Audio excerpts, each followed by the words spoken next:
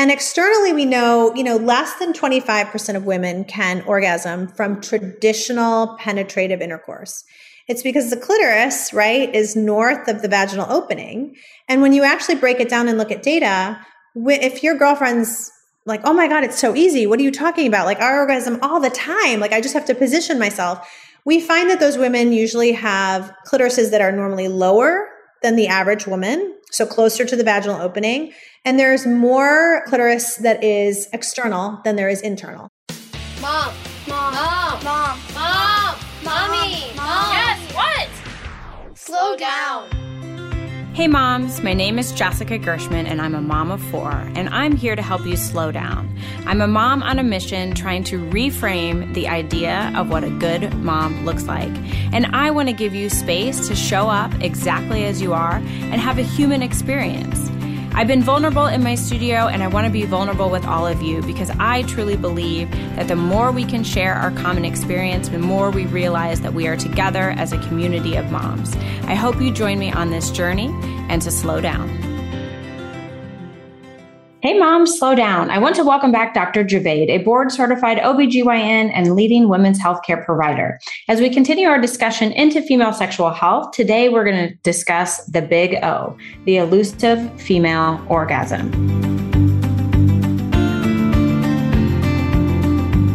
All right, so how do women really reach this motherland of orgasm? And is it possible? How many orgasms can we have? The internal versus external, let's uncover it all. So I get asked this question all the time. It is, if we knew everything that was involved with an orgasm, it's amazing that any one of us ever reach it.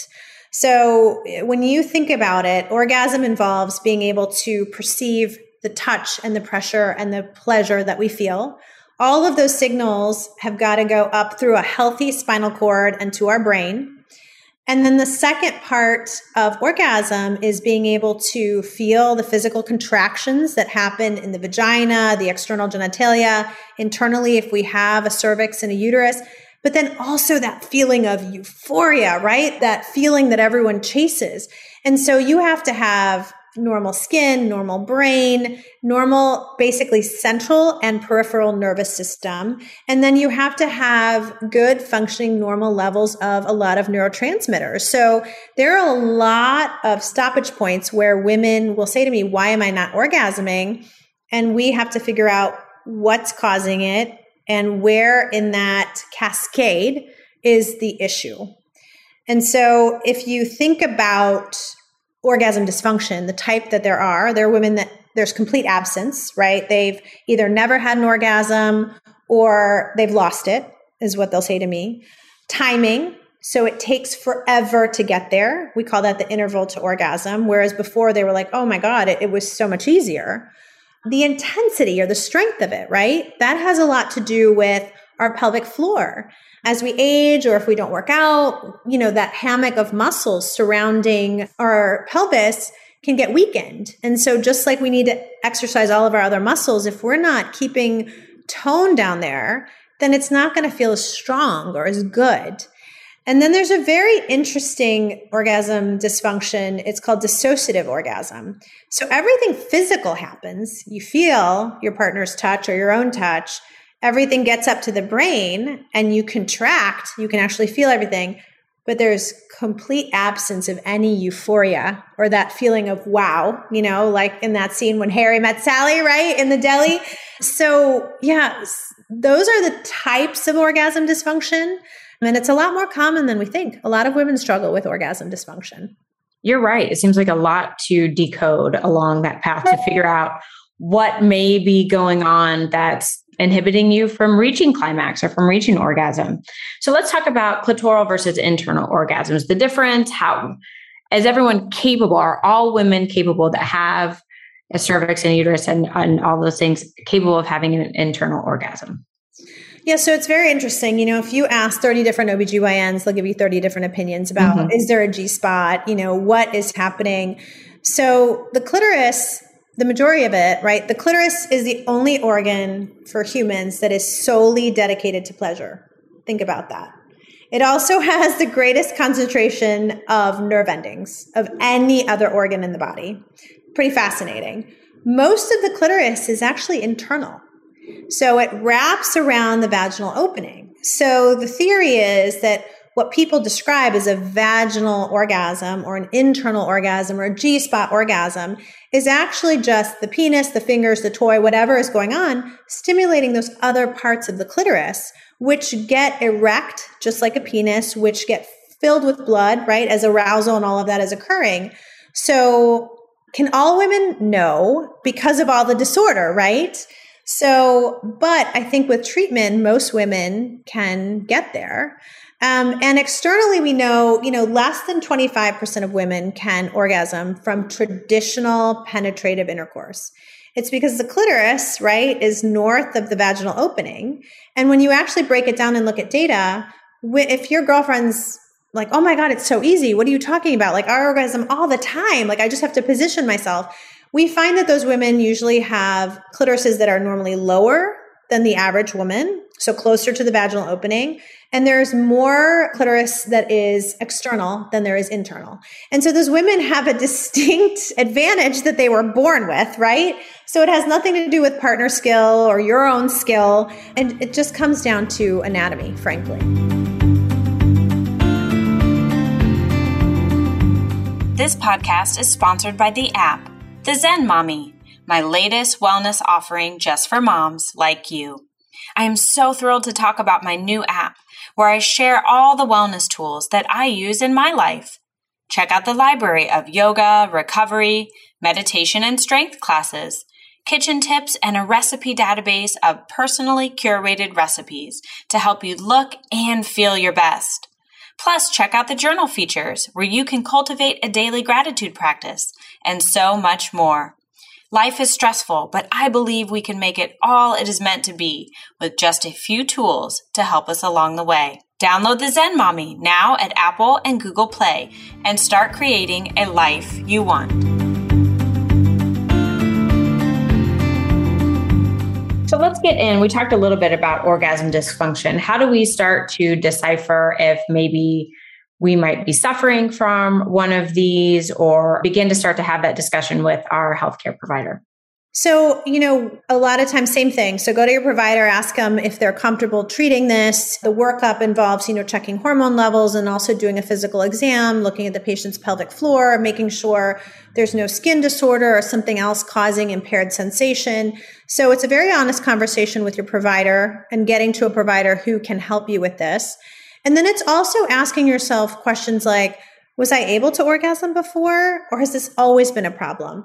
Do I think it's partner related? Because partner skill does have something to do with it. If your partner is not touching you in the way that you need or want or desire, it's also going to prohibit you from maybe reaching orgasm. There's already a gap. Women reach orgasm much more quickly on our own, on average 4 to 10 minutes than we do with a partner, 10 to 20.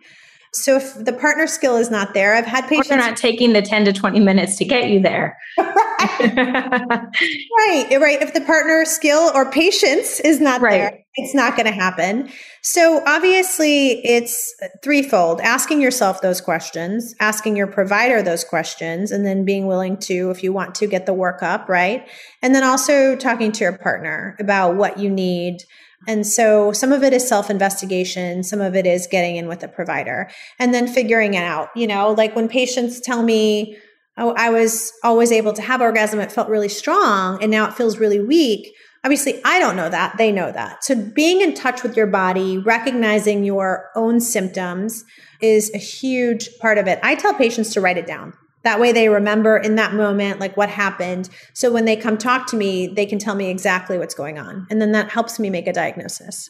So a big one too, I think, of what you've said time and again, is that if it was a certain way and now it's different, noticing that shift versus maybe I don't ever recall orgasming or whatever the case may be.